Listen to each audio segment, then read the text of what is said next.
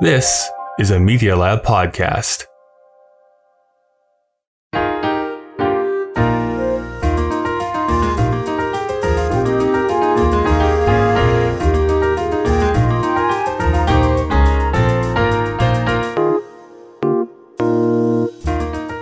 Welcome to Putting It Together, the podcast that goes through the entire body of work of Stephen Sondheim, show by show and song by song.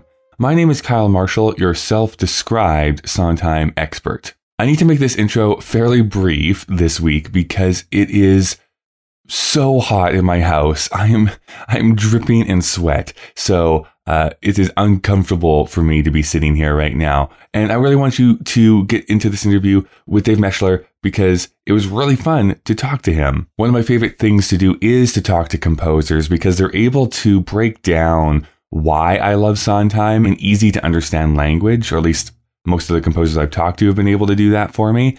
And this is no different. Like I mentioned last week, this is kind of our intermission period of our Follies season. We'll be back into the quote unquote second act of Follies next week.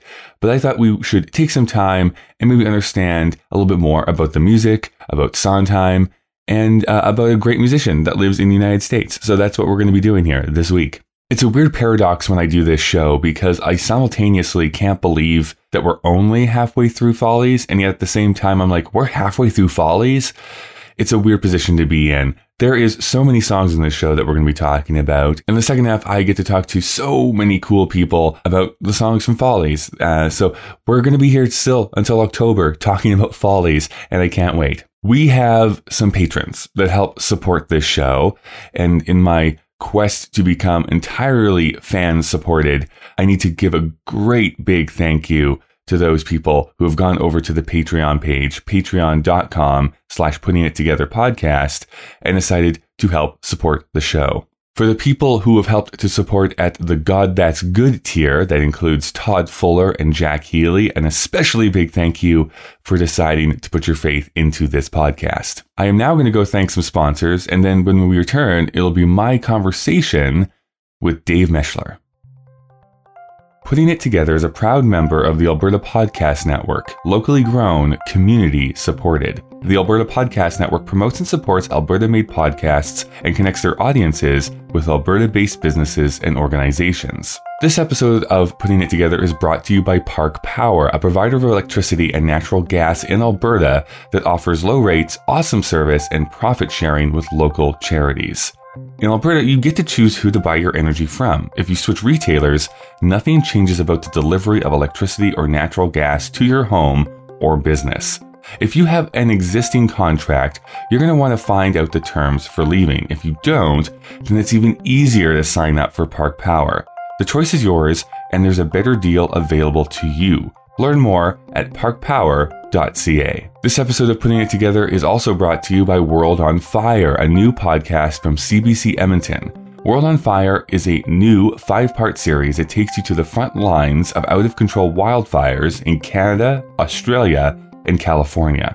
Recorded during the COVID-19 pandemic, hosts Adrian Lamb and Mike Flanagan look at what it takes to find hope in the midst of fear and destruction and how communities affected by wildfires rebuild. The series examines the high costs the wildfires cause to people's health, homes, and communities. Find World on Fire on the CBC Listen app or wherever you listen to podcasts. You can find it online at cbc.ca/worldonfire. Dave Mechler, thank you so much for joining me here today. My pleasure, Kyle. Thanks for having me. You know, when we were having our bit of email back and forth, and I didn't have any spots for you, I felt bad. But I thought your story was so interesting that I want you to be kind of here, kind of in the middle of our Follies season, to kind of delve into not just Follies, but also music in general. I want to know the first time you became obsessed with music. That's an interesting question. I was born on the cattle farm in Virginia and in the States, and had an older brother, older sister, younger brother, and it wasn't a particularly musical or artsy family. We grew up listening to whatever our parents were listening to, the Beatles, the Doobie Brothers, Harry Belafonte, Harry Nilsson records. But sometime around middle school, we had a pretty good middle school and high school band program. there really was almost no musical training before that. But by the seventh grade, I started playing tuba of all instruments in band. And I wanted to follow in the footsteps of my older brother who played clarinet. And then eventually he taught me a little guitar and bass. And it was actually a pretty slow burn for me. I was always doing it. It was always my social outlet. A lot of my friends, I came from a pretty small, conservative backwater town where we grew up in North Carolina after we moved away from Virginia. So I was friends with the band geeks. Didn't even really discover pit orchestras or music direction, let alone musical theater or Sondheim, actually until pretty much college. Okay, so later on. Yeah, my training, I ended up studying music in college and got my degree, but my main focus up until then was physics and astronomy. I went all the way through college assuming I would be a scientist by day and a musician by night. Kind of like a superhero of some sort, yes. I don't know if I would go that far, but yeah, in some fashion. And to be completely honest, I've never really thought of it this way, but about halfway through college, I took a course, an American Studies course on the American musical theater. And they looked at 6 musicals, starting with Showboat, going through Carousel, West Side Story, Guys and Dolls, one other I can't remember right now. And it ended with Company. Oh, and interesting. That's a really interesting way to look at it. Yeah, it kind of went from the very early stages of modern musical theater and the book musical all the way through the concept musical and Company. And I was 20 years old and I had never heard Stephen Sondheim. And I had even already started doing tons of musical theater. But I remember exactly where I was when I sat down and listened to, over Christmas break, I was listening to the textbooks that the teachers had sent us, which were the cast recordings and a few other readings. And I remember hearing the short little prologue of Company. Bobby, Bobby, Bobby, baby, Bobby, Bobby, Robbie, Robert, darling, Bobby, we've been trying to call Bobby, you, baby, Bobby, Bobby, Robbo, Bobby, love, Bobby, honey, Bobby, we've been trying, darling, Bobby, baby, the kids were asking Bobby, there was something we wanted to say. The line was busy, Bobby, Bobby, how have you been? Stop by on your way home, Bobby. And after that, everything just clicked into place. I took music way more seriously. That became my primary major, and went to graduate school for music instead of doing physics and astronomy. And that was about 17 years ago. And so now I've been a professional freelance conductor and musical director since. All right. So, well, I want to break down some things there. I just wanted to backtrack just very briefly because there's something that we share in common, because I also grew up on a cattle farm. So I find that very interesting.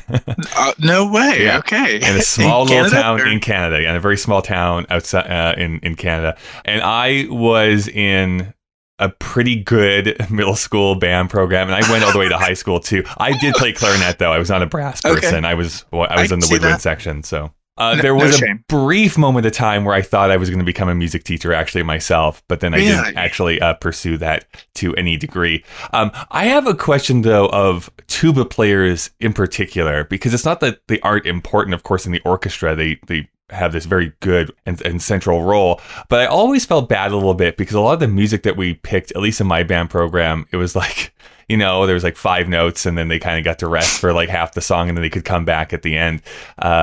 How do you not become frustrated by not having like the huge parts inside of the song sometimes? Band at first was very, not just a social experiment, but I was so interested in the community aspect that I took my part seriously, and there's an aspect of camaraderie that's especially tight with the low brass, or not even the low brass, but any section that sits in the back. I really think there's all these internet memes of like first violinist or clarinetist actor look like this, or piccolo, and there's a grain of truth to them, even though they're super generalized. But low brass players and people towards the back, it's like you're not under the eye of you're looking at everybody else, and you can relax a bit more, and you're the you're the base of the orchestra, the fundamental. And so you do have to stay spot on. You know, the tubas are like, a tuba is like the subwoofer of the symphony orchestra. Right. And so there's that joy of it. Yeah, you don't play a lot of notes, but when you do, everyone hears you, and you have to lock in the intonation to everyone. So it's just a different set of challenges. I was never big on wanting to play the melody. Yeah, I really do think there are certain personalities that lend themselves to different instruments and how those instruments have been orchestrated over the years and written for. Mm-hmm. So fast forwarding then to that moment where you're listening to Company kind of for the first time, have you ever like broken it down then of what it was about that score specifically that seemed to like flip a switch on in your brain? I will tell you, yes, it's not the score. It was the lyrics. Really? Okay.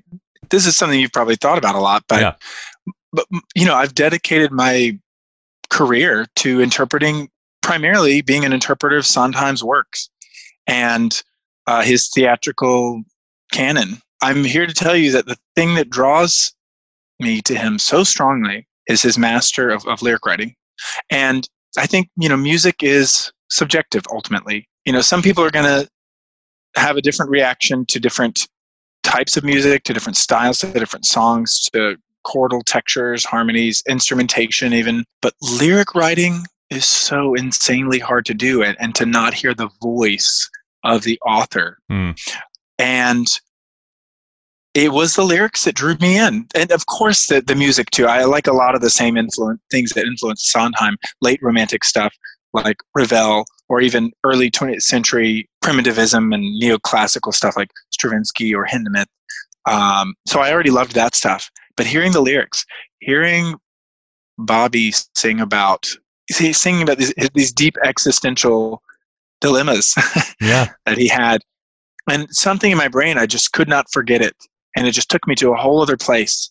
And I'd been playing in a few pit orchestras and been pretty into it. You know, my first show playing in the pit orchestra was The Wiz, and I was playing bass in the band and the orchestra, and it was so fun. And I loved being in the pit. I'd been a theater techie backstage with my friends, just helping move the sets, build the sets. You know, my dad was a carpenter and mechanic, so I was handy with a drill, but basically just did what my friends told me to do. And after playing in the pits, I'd played in The Wiz, played in a handful of random shows. The Goodbye Girl, super not well-known Neil Simon, Marvin Hamlis, David Zippel show, Once Upon a Mattress, Guys and Dolls, a couple of classics. But I was really just in it for the community, and it was fun. And I liked playing different styles of music. I love that musicals always had this diversity of styles. Even if it was an old school Golden Age show, The Wiz, you know, anything had a diversity of music and style. But man, when I heard Company, not only, yes, the music was there, the score was exhilarating, all these, you know, 9th, 11th, 13th chords and augmented harmonies and just things I'd never really heard before, major, minor chords. But the lyrics with that, I just could not get enough. And then I listened to the whole album straight through. I went back and listened again. I read every liner note I could. I found the D.A. Pennebaker documentary, which, God, thank God for that. But wow, I wish they'd kept making those. Me too. It's like one of my biggest frustrations that show that was even made for did not continue on, because I'd love to see other cast recordings being made. I know. I want to come back to Sondheim in a moment, but I want to finish off on kind of your trajectory here a little bit, because there must have been at a point when you were going through your degree with your double major that you kind of flipped into wanting to conduct, compose, that kind of thing. So what was it about that area of music that drew you to that? Well, and here's the thing. When you start out as a musician, nobody starts out as a conductor. Yeah, you have a couple prodigies who like hop up on the podium at a pretty young age, like somebody like Gustavo Dudamel, the LA Phil. He purportedly, you know, made his debut when he was 13 with his youth orchestra. Sure. But for the most part, it's an interesting thing, because even some people will start writing music at a very early age, but no one starts out conducting. Towards the end of undergraduate, and I was thinking, well, I was really starting to shift from physics and astronomy into music, and maybe I could make a career. I said, well, I'm an okay bass player, but I'm not going to be like a top bass player. And tuba playing was really fun, but man, it was hard to get a job for that. You know, there's one tuba in an orchestra. There are no professional wind ensembles or bands unless you're going to the military. And they're very rare in Broadway writing. And so I said, you know, I think conducting. I'd been doing musical theater. I'd fallen really hard for Sondheim. I'd gotten to do Sweeney Todd, Into the Woods, Merrily We Roll Along, Sunday in the Park with George, all in college. Oh, wow. I was super, super lucky and pushed for those shows too. To me, I felt like I was the best musician I could be, and like at my height as a human, also as a music director in theater. So I started studying conducting more seriously, and was looking at graduate school for that. There was a very specific moment where I was a TA one summer for it's called Governor's School here in the States, where they do like an academic and fine arts summer camp, and students go for a couple weeks, and they have these teaching assistant fellows that are also kind of like your dorm room. They're like your counselors too. So I was teaching assistant for both the physics and astronomy class and for the orchestra. Wow. And it was mostly a summer camp counselor job, but it was pretty fun. They had a guest speaker every week, and at one point they brought in a theoretical physicist. I can't even remember the guy's name, strangely enough, even though he completely changed the course of my life.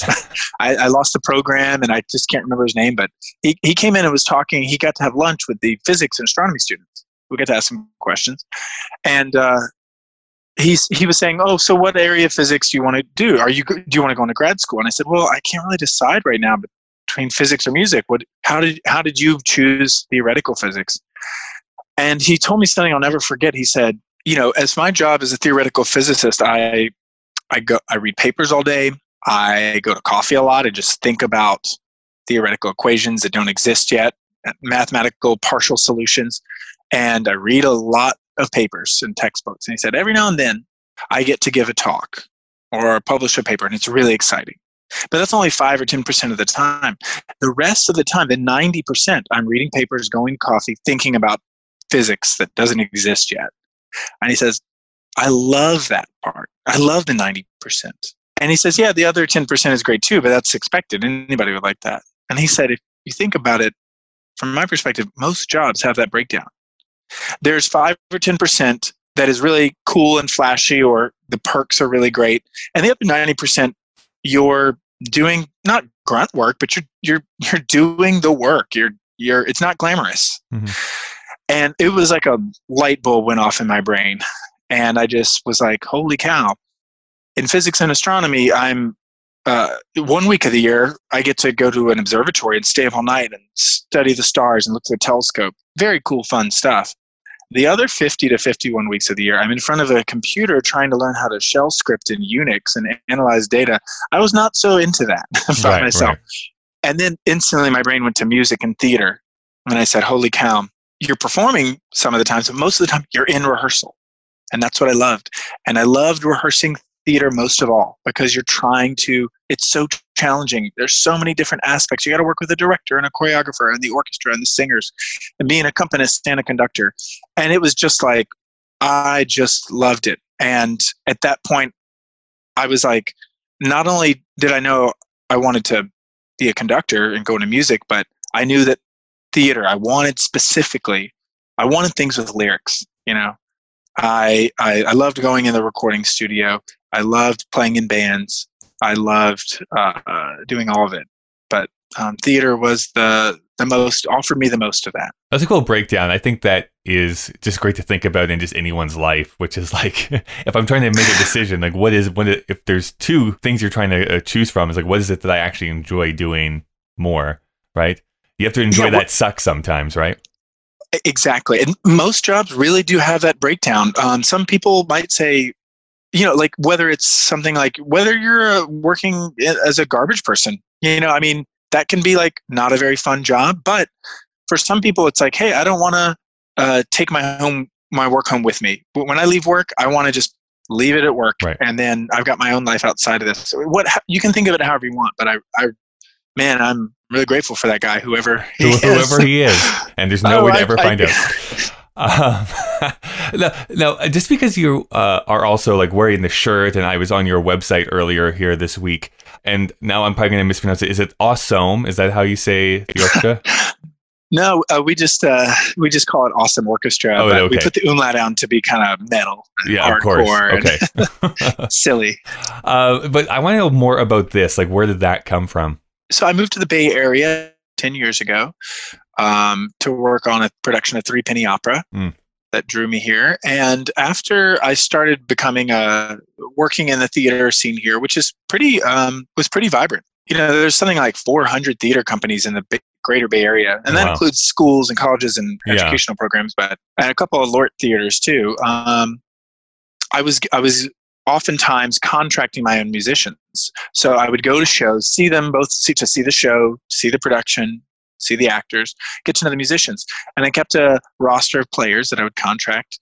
And over time, a lot of my friends said, we love playing in your pit orchestras, but we also we want to go on other adventures. We would have these random flash mobs pop up, or ways to, like special surprise events, or just these silly, ridiculous events that I would say, hey, let's get a small orchestra together. Like let's do a retelling of like a secret kind of super nerdy retelling of The Empire Strikes Back, but mashed up with music of Les Mis. Let's get an orchestra together and just be silly.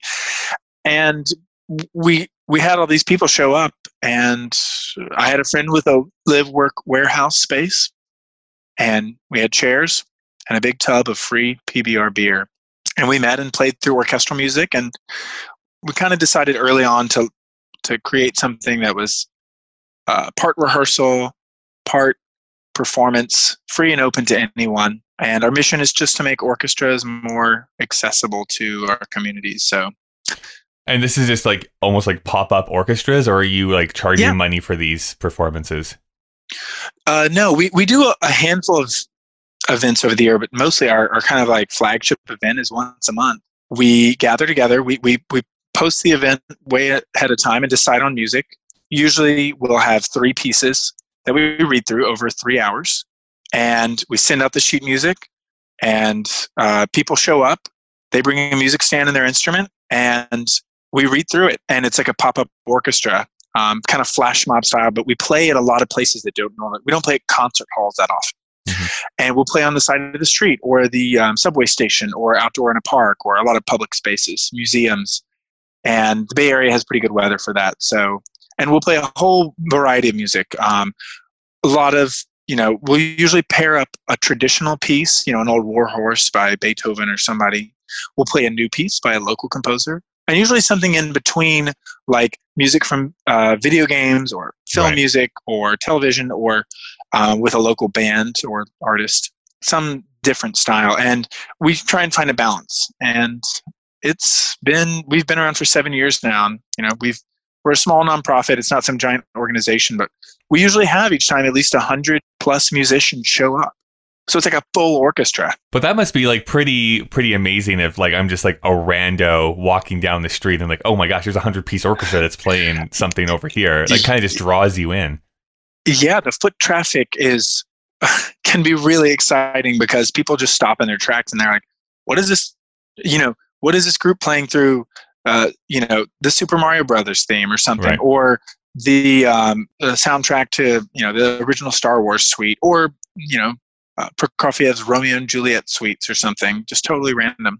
And we've done musical theater over the years with singers and choral pieces, pretty much everything under the sun. What I love about this whole concept is something that I've been thinking about. And I mean, maybe it's just because I'm wanting to go out and experience live performance again after being cooped up inside for so long. But, there is this idea that this amazing music, these performances are trapped behind that cost. Not that I don't think artists should be paid for their work, but it's like, I forget who it was. I want to say it was Yo-Yo Ma, but I can't be certain on that.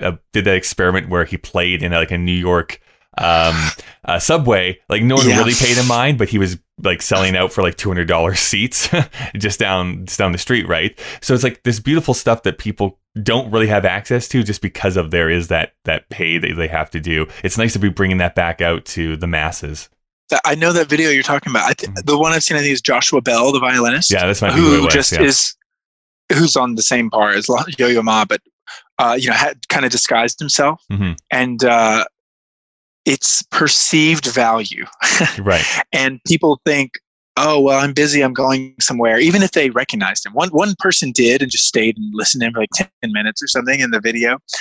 But yeah, the whole idea is that all these orchestral musicians are like, whether they studied in college or played in jazz band or whatever, they know that a full symphony orchestra is like unlike anything else for the senses. It's a force of nature.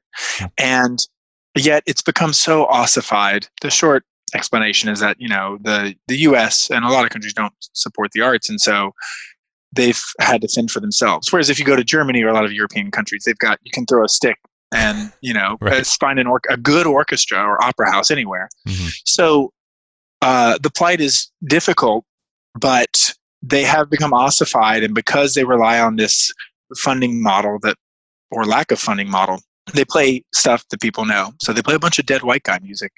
And that's just what they have to do to survive, or that's what they've told themselves. So now there's room for all of this. I love going to the San Francisco Symphony and other world-class orchestras and hearing a piece played really well. But you don't always get to see an audience that looks like the community that they actually live in.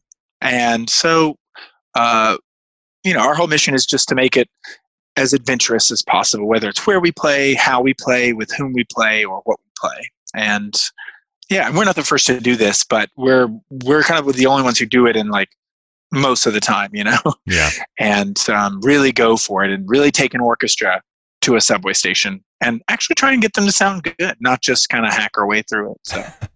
Now, we shouldn't go too far without me being like bringing up a super embarrassing fact about me, which is this talking about like conducting, and no one like starts as a conductor. I will say around the same time I was getting into musical theater, which was fairly young. I was about 9 or 10 is when I was like getting super into it. I was also getting like super obsessed with like Mozart specifically and other like classical music. But that's what I would do in my room. I would actually pretend I was conducting the orchestra. And I still do that sometimes, to be brutally honest, when no one's watching. But it's like, it's something fun about like I am actually controlling what is happening in front of me. Oh, it's no shame. Nothing embarrassing about it. I still do that. And I'm a professional conductor. It's terribly exciting to feel the music in your body, and there's like a choreographic element. Oh yeah, everybody's done that. And plus, that's the thing. I mean, conducting is, I think I heard Sir Simon Rattle, the great conductor, once say that conducting is one of the true great fake professions. In that, if you're playing with a world-class orchestra, it doesn't matter what you do up there, they'll play great. Right. I'd be hard-pressed to find somebody who hasn't done that, especially somebody who's trained musician like you. So. Right. Now, have you actually conducted a Sondheim piece before? Yeah, so I've done I think at this point I've done about 24 Sondheim productions as musical director and conductor. Let's see if I can work my way through. I've done Company. I've done West Side Story 3 times, if you want to count that as Sondheim production, of course. I've done Little Night Music 3 times. I was about to start another production before COVID-19 happened, so not to date this episode, but never done Follies, always wanted to. Yeah. Seen it a bunch of times. Trying to go through it chronologically. Always wanted to do Pacific Overture, has been extremely high on my list. And The Frogs. I want to do it in an actual swimming pool, the original version. Go right back to the original source. Have you done Sweeney Todd or anything like that at all? Or no? Done Sweeney Todd 3 times. So much fun and so insanely difficult. I mean, it's like a Bernard Herrmann score. It's like 90% of it is music. Done Merrily We Roll Along also 3 times, and have another production planned for 2021. It's absolutely one of my favorite pieces, as I've mentioned to you. Sunday in the Park, I've been lucky enough to do twice. Into the Woods, I've done 7 times and have an 8th production coming up next year. Never gets old. None of them ever do. I've done Assassins twice and never done Passion or Roadshow, though I got to see Passion live recently. A very good small production. Was there anyone like super famous in that production, or am I thinking of something else? Oh, this was a local production in San Francisco, but done very well in a chamber setting.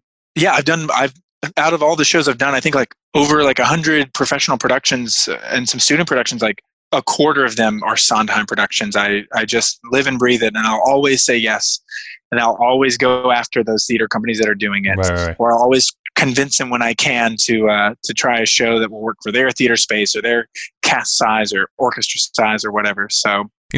I'm curious, and I don't necessarily know how to ask this question, but is there necessarily anything different about a Sondheim show than, say, another type of musical theater, another composer, or is something like unique about his scores that you really have to work with to perform properly? There is something unique about them. Again, I'm the music director, but I'm going to talk about lyrics. Yeah.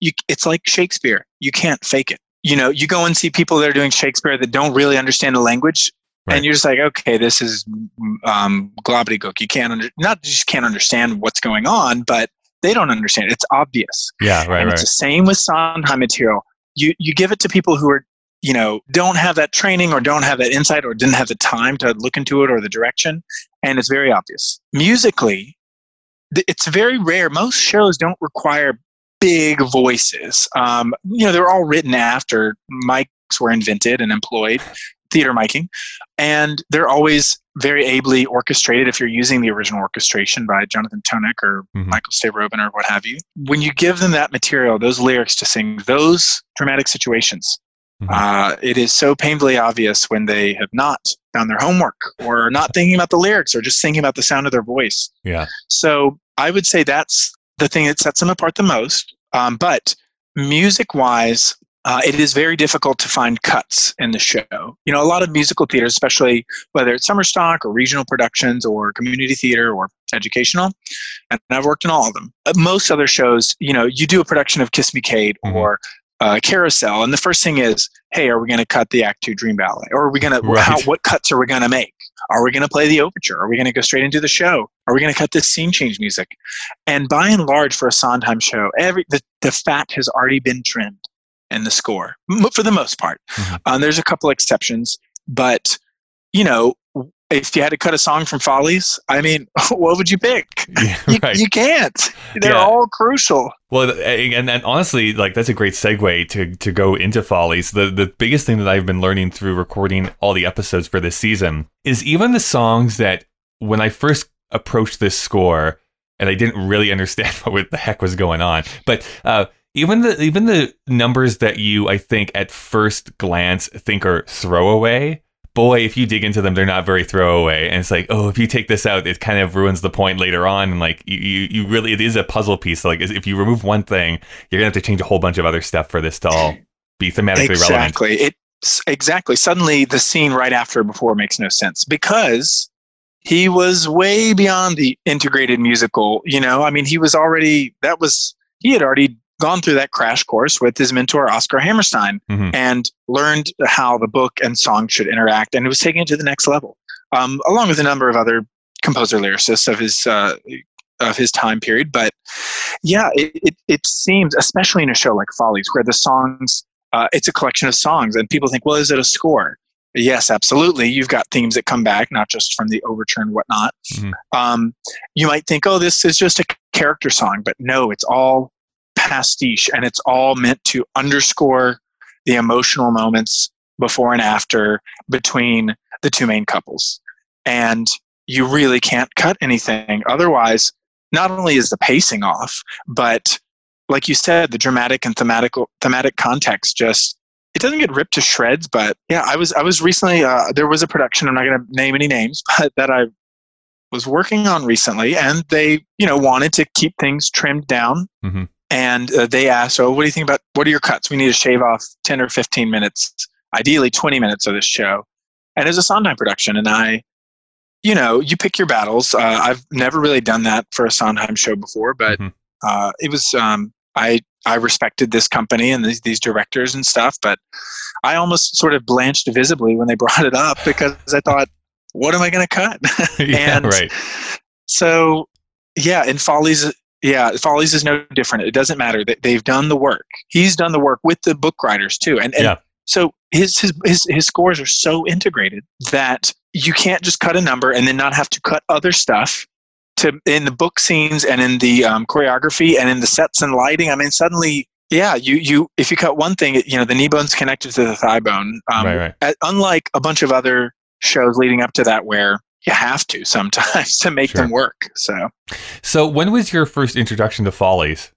Follies came kind of late for me because of the whole issue of the recording. Yeah. The original broadcast recording never really making it. So I think in 2005, towards the end of college, there was this, you probably have this box set DVD of the Sondheim collection. Right. And it was, they had Sondheim with the New York, Sweeney Todd with the New York Phil. They had the original PBS great performances of Into the Woods. They had same thing for Passion. They had a couple other shows I can't remember. Plus, they had the Carnegie Hall Follies in concert with like that incredible cast of Mandy Patinkin and all of them. And I was very confused because it was like it was kind of like watching the D.A. Pennebaker cast recording of Company, because it was mostly behind the scenes, and then they showed some of the numbers in concert, but I was just like, what is going on in this show? I'm deeply intrigued, but I had no idea what's going on. But over the years, I listened to it, and I at the more critical literature I read on it, I was like, wow, this is the show that Company sort of really started his career, and he was recognized as a composer lyricist, like you talk about in some of your Company episodes. Yeah. Follies was the show that everybody talked about. Michael Bennett was co-directing with Hal Prince, and they were, working with Jonathan Tunick again. With this big full orchestra sound, and they were, it was really getting deep in some really dark material, and doesn't have the same, Being Alive in Company really, they really struggled with that ending, as you know, and some people say they copped out and they chose a more positive ending, but Follies doesn't do that. Sure does not. And, I finally got to see it in, 2000, in the early aughts. I saw the production, the revival that started at either Signature Theater, that went to Broadway, where they did the revival with Bernadette Peters and Danny Burstein. And wow, they did it full out, and they did it well, I thought. And I was just kind of like, I felt transported when I heard the first notes of that overture or prologue. I always forget if it's the overture and then prologue. And it was just, it was, I try and imagine what it was like on opening or even any time in that original production with all those stars. And some of those people who were there for the Ziegfeld Follies, which they were writing about. So meta.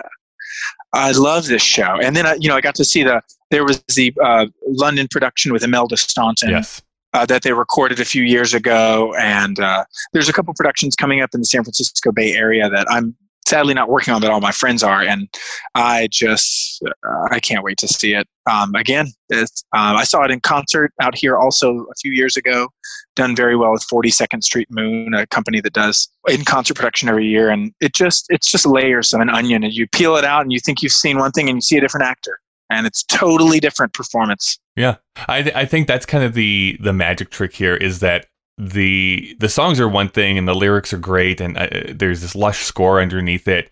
But I think every actor and actress does bring something unique to these roles, because you can play them slightly different and still have thematic meaning and resonance. And I don't know, there's something special. And I think I took for granted for so long this show and this crazy idea of mine to start a podcast and delve into every Sondheim song has proved to be fruitful for me, because it's like, man, I'm so glad I'm doing a deep dive on Follies, because I think I still would have not valued it as much as I do now.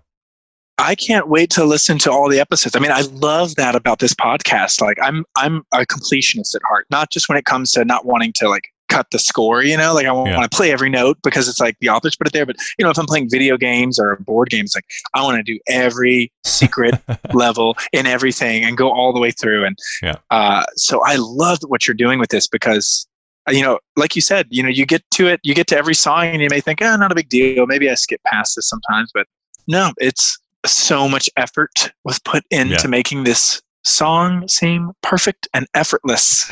Can I say, this is what I've discovered, and I'm going to ask you what your kind of favorite songs from the score are. But the biggest example of that, which I don't think has happened in this season yet, but I don't remember how time works anymore. So, but it's the song "One More Kiss" from Follies is, I think, A, beautiful, but B, is weirdly talking exactly about what's happening in the show at that time, while still sounding like a 1910s song. Yes. I don't know. It's like this, 3-4 different layers are going on in one song that I think is people could skip past this and not realize, no, this is actually super important what's going on here. Yeah, that's a great observation, because it is I mean, they're all pastiche songs, Mm-hmm. you know, as he's talked about, and many other scholars have pointed out. But it's like it goes the furthest back because you're going back to like operetta, and it's like kind of Victor Herbert style. Over the years, I've done a handful of operetta, not just Gilbert and Sullivan, but other comic operetta and stuff at a place called College Light Opera Company, where I've worked at, and cut my teeth as an early young conductor, and have still worked there over the summers in Cape Cod, Massachusetts. And I remember when I came back and listened to this, and I was like, oh, this is, I mean, like, he knows his stuff. Like, this is like legit, like he knows how to do a pastiche song. And so it goes the furthest back. And so people tend to say, they get a little, not alienated, but they go, oh, this isn't as, they don't settle into it as much, depending on their familiarity. But you're right, there are so many levels going on with setting it up. If I remember where it happens in the show, I mean, like, it's not the 11 o'clock number, but they're getting this ready to set up the nightmare sequence. Yeah.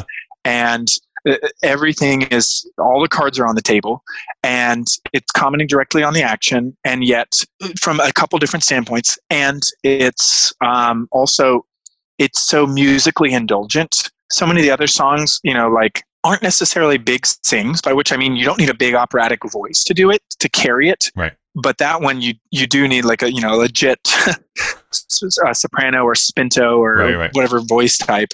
And usually you put the opera star there. And so it's also commenting in that way on operetta, on what it does. And it's so indulgent harmonically and vocally.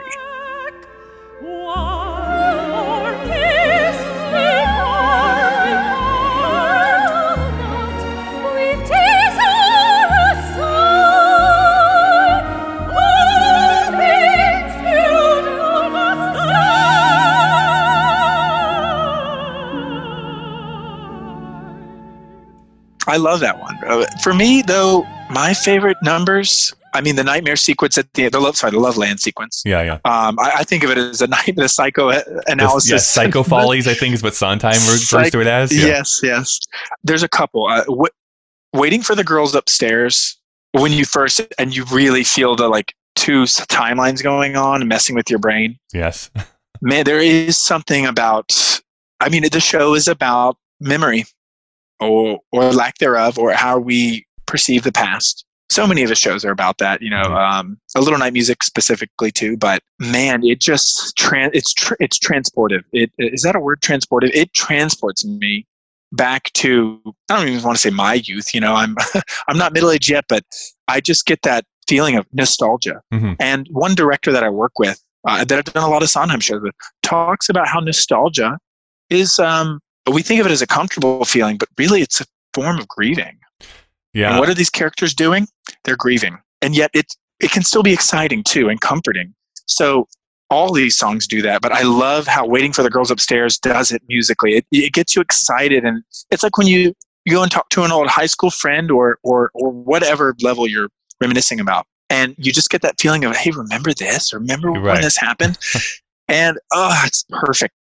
Well, I love it. I'll go even a step further, because I think it's actually even slightly different than that for me, which is, this is a little bit of a soapbox that I get on about nostalgia in particular, because I think too much nostalgia is actually a negative, because you're always living in the past, right? Which I think actually Sondheim kind of realizes, and I think that's why he's so fascinated about the past. And what I find his shows do is that they kind of do the same thing that you just mentioned for me, which is like, this makes me long for the past. But it's like, I'm sure the Germans have a word for this, but it's like, I feel nostalgic for a time that I was not a part of. Right? And it's like, that's what does so well. It's because with his pastiche, which he's able to do, he's not just like, hey, remember Star Wars? Here's Star Wars again. It's more like, it's like, remember the Follies? You probably don't, but this is what the Follies was like, even though it really wasn't what the Follies was like. And so it's like these working at two different ways. Yeah, he connects it to the characters, because we care about the characters. Right. And we see how much it meant to them. And somewhere, while we're listening, somewhere in our brain, we think, I felt that feeling before about other things. Exactly. And we instantly connect with them. Connection, you know, which is in all of his shows. But yeah, very good insight. He makes you care about something you didn't think you care about. You know, like, do I care about the old English countryside? Not really. But I mean, yeah, like A Little Night Music does that for me. Do I have any relationship with like the East and West meeting? No, but I love that show. So it's like, there's this weird thing that goes on in his shows many times. Yeah, I the other big number for me, aside from the final sequence, which is more like a musical scene, basically. I love when he writes, I love when there's the whole scene is the song, like in a weekend in the country, Yes. or Opening Doors from Merrily Roll Along. Yeah. Man, it's just exciting because everything's already paced for you, so it's always going to be exciting. He's taking that into account. But they're also good. But I'm Still Here is like the ultimate Torch song. That song goes on such a journey, lyrically, figuratively, vocally, character-wise. And I loved in the 6 by Sondheim documentary, the James Lapine documentary, came out a couple of years ago. Yeah. I loved how they characterized that scene and made it about the performers and not the person actually performing it, but the one he was singing about. I've been through Reno, I've been through Beverly Hills. Now I'm here. Reefers and vino, rescue, religion and pills. And I'm here. I've been called a pinko, commie tool, but I got through it, stinko, by my pool. I should have been to an acting school. That seems cruel. Still, someone said, "You're sincere." so I'm here. I don't know what it is, but that song. Well, I think what's beautiful about that one specifically is actually what Sondheim writes about in his book. Because a lot of people perform the song and oftentimes change the lyrics, and he's like, pretty much across the board, all of those versions are bad. And the reason why is because this song was sort of written with Yvonne DiCarlo simultaneously, but also it's not about her at the same time. Like, it's a character. It is Carlotta in this show, right? So we're using a little bit of Yvonne's backstory, but really it's like, oh, I can fill in the holes here. Even if I don't know anything about you, it's like, I get it. You went through the Red Scare. You went through this. You came back on television. The Great Depression. You went through all of this stuff. And so that is a person, and I feel more attuned to you. Yes, and it's something that he does very well. This is from a director, Elkanah Pulitzer, that I've worked with here. She said something that I'll never forget. She says, the highly specific is deeply universal. Yeah, it's so wild when you get down to that. The more specific an actor gets, the more universal it is. And so when, not just in the lyric writing, but when he writes a song for a specific performer. What songs have been covered more? The ones that were written specifically for Bernadette Peters and Mandy Patinkin, or Angela Lansbury, or any number or of... Send in the Clowns for Glynis Johns. Talk about writing for a performer and then blows up afterwards. Exactly. And so the ones that are written so specifically for a performer then become, even though at first people think, well, I can't, they're so afraid to just copy the original person that they go so deep into it, and they interpret it even more. And I think he talks about that in Finishing the Hat a little bit, but it's just, I think that's so true of all of his work. But yes, for when you get to numbers like this, these epic Torch songs or other numbers that people really own, it becomes so universal. Like No One Is Alone. Yeah, that's not even a Torch song necessarily, but from shows that are so iconic and so specific. Finishing the Hat. How specific? You talk to anybody about what's actually going on there. I try and say, this. People might say, "Oh, what's one of your favorite Sondheim songs?" Either that or Someone in a Tree. And I said, "Well, okay, it's about this. It's about this Japanese international peace treaty." And these people, right? They're just like, "What?" And then it doesn't matter anymore if the song speaks for itself. There are many little scenes that work on their own. Yeah, it's true of all his work. I love it. It's just infinitely interpretable, and he will be around. For as long as Shakespeare, as long as humans are around, people will still perform his work and still be interpreting it. Which is why I just I never get tired of it. I never get tired of doing it. Into the Woods, an 8th time, let's do it. Let's go. There's more stuff there to figure out that I didn't get the first time, or that some new actor will just accent or do a different phrasing or a whole different take on the scene, and everything will just click, and I'll think, I've been thinking about this all wrong. Right, exactly. Well, Dave, thank you so much for joining me here today. This has been a lot of fun. I'd like to end off here with people who come on. Is there an easy way for people to see what you're doing, what you're up to online? Yeah. You can check out my website, davidmeshler.com, spelled Moschler, or go to awesomeorchestra.org to see more about that.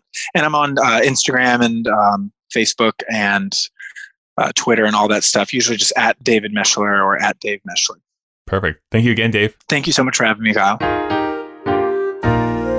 Thank you for listening. You can send emails to puttingittogetherpodcast@gmail.com. Also, you can find Sondheim Podcast on Twitter or Instagram, and you can support the show on Patreon by going to patreon.com/puttingittogetherpodcast. Thank you to the Alberta Podcast Network, to Park Power, and to World on Fire this week. Putting It Together is available on Apple Podcasts, Google Podcasts, Spotify, and pretty much anywhere you can get podcasts from. Consider subscribing so that you never miss an episode. Next week, we'll be talking about The Right Girl.